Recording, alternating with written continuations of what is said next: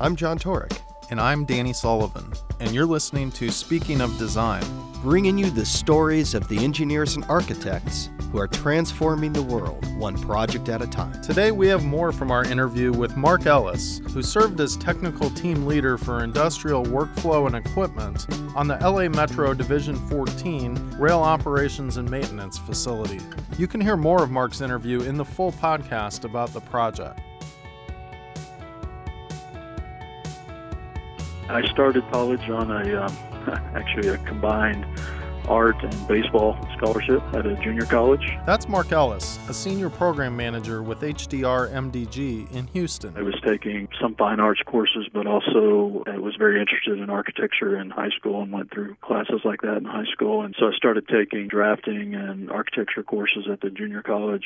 When I went to university, I found something that was close, and that was urban planning and urban design, and ended up getting my undergraduate degree in urban geography with emphasis on urban planning. Mark went back to school and earned another degree in education, even going as far as doing his student teaching and getting his teaching certificates. Never did that. I immediately got a job out of college working for a company doing what I do now. But that skill has come in handy. Mark finds his diverse educational background valuable when he's working with the public on a project. I have seen that my degree in urban planning and my background in architecture before that really has helped my ability to talk about the designs and the concepts and the approach to design when we're in the design charrettes, where I'm up in front of the room and talking about our concepts. So that ability to interact with groups and facilitate conversations, I believe, was somewhat related to the part of my education that was related to teaching and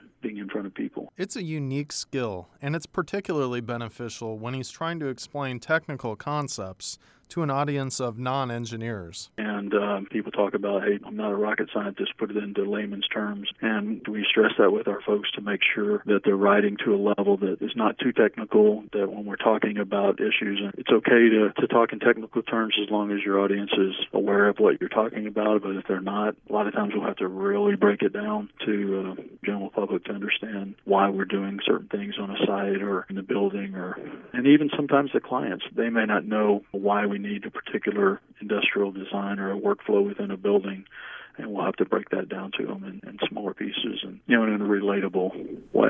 It came in handy as his team worked with LA Metro and the city of Santa Monica to design the new rail operations and maintenance facility to support the Expo line. Mark's role on the project required not only addressing the client's needs, but in some cases public concerns, all while making sure the facility would meet high expectations for functionality. I was a technical team leader for industrial workflow and equipment, so I managed all the functional aspects of the facility, the equipment design, and the equipment installation after the fact. So I managed all the folks working on those aspects of the project. Residents nearby expressed the biggest concern with noise and light emanating from the facility. We looked at every aspect of the door orientations, the location of the vehicles on site, where they were being staged. Was there going to be a bad view, or was that going to allow noise and light to get to the neighborhood? So we were always concerned about that, especially since one of the neighbors adjacent to the site was IMAX Studios. Their sound studios and the movie studios that make IMAX films was adjacent to the property. So we were very concerned about noise and other site-related functions that would impact not only the neighbors' houses and things across the street, but also those in other industrial neighbors. But inside the facility, the design was all about efficiency for LA Metro.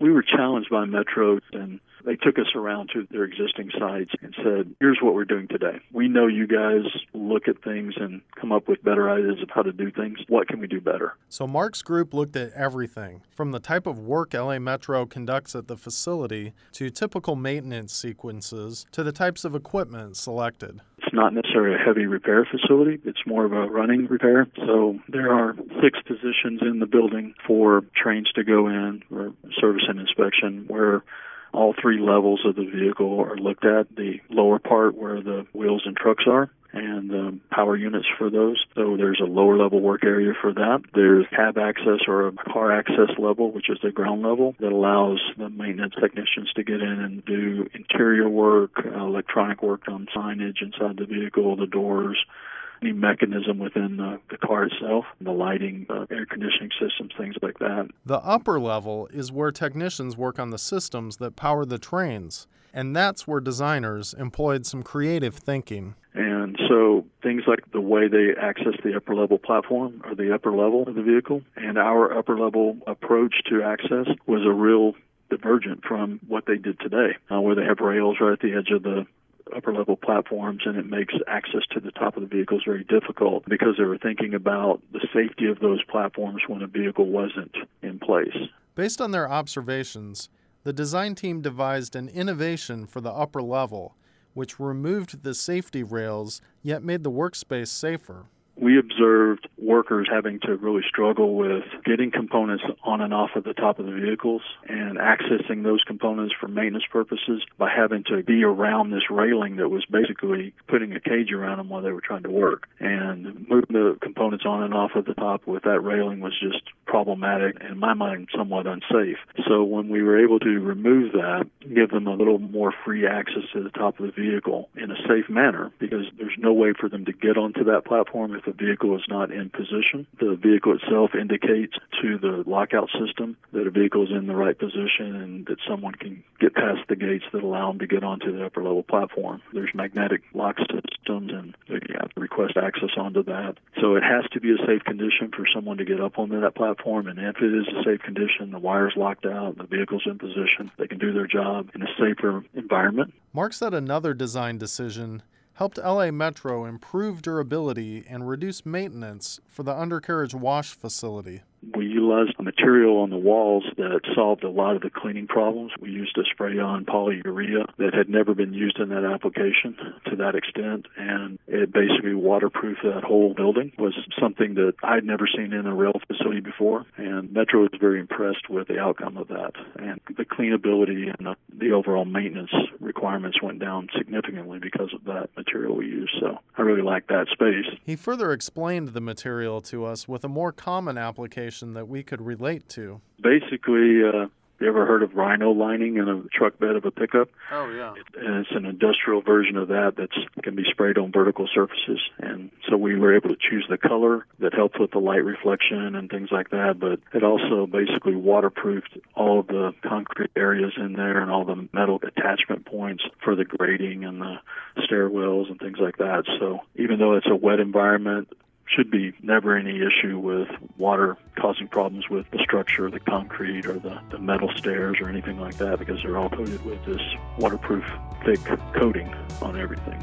In the end, Mark said the team was able to create such a unique design because they worked so well together and had such a strong relationship with LA Metro.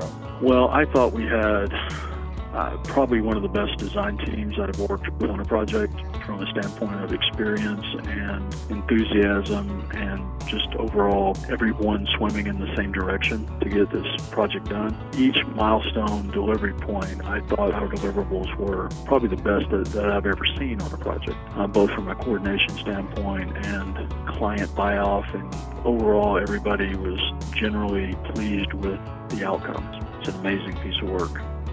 We hope you enjoyed this bonus content. Be sure to check out the full episode, as well as our website, hdrinc.com/speakingofdesign. Thanks for listening.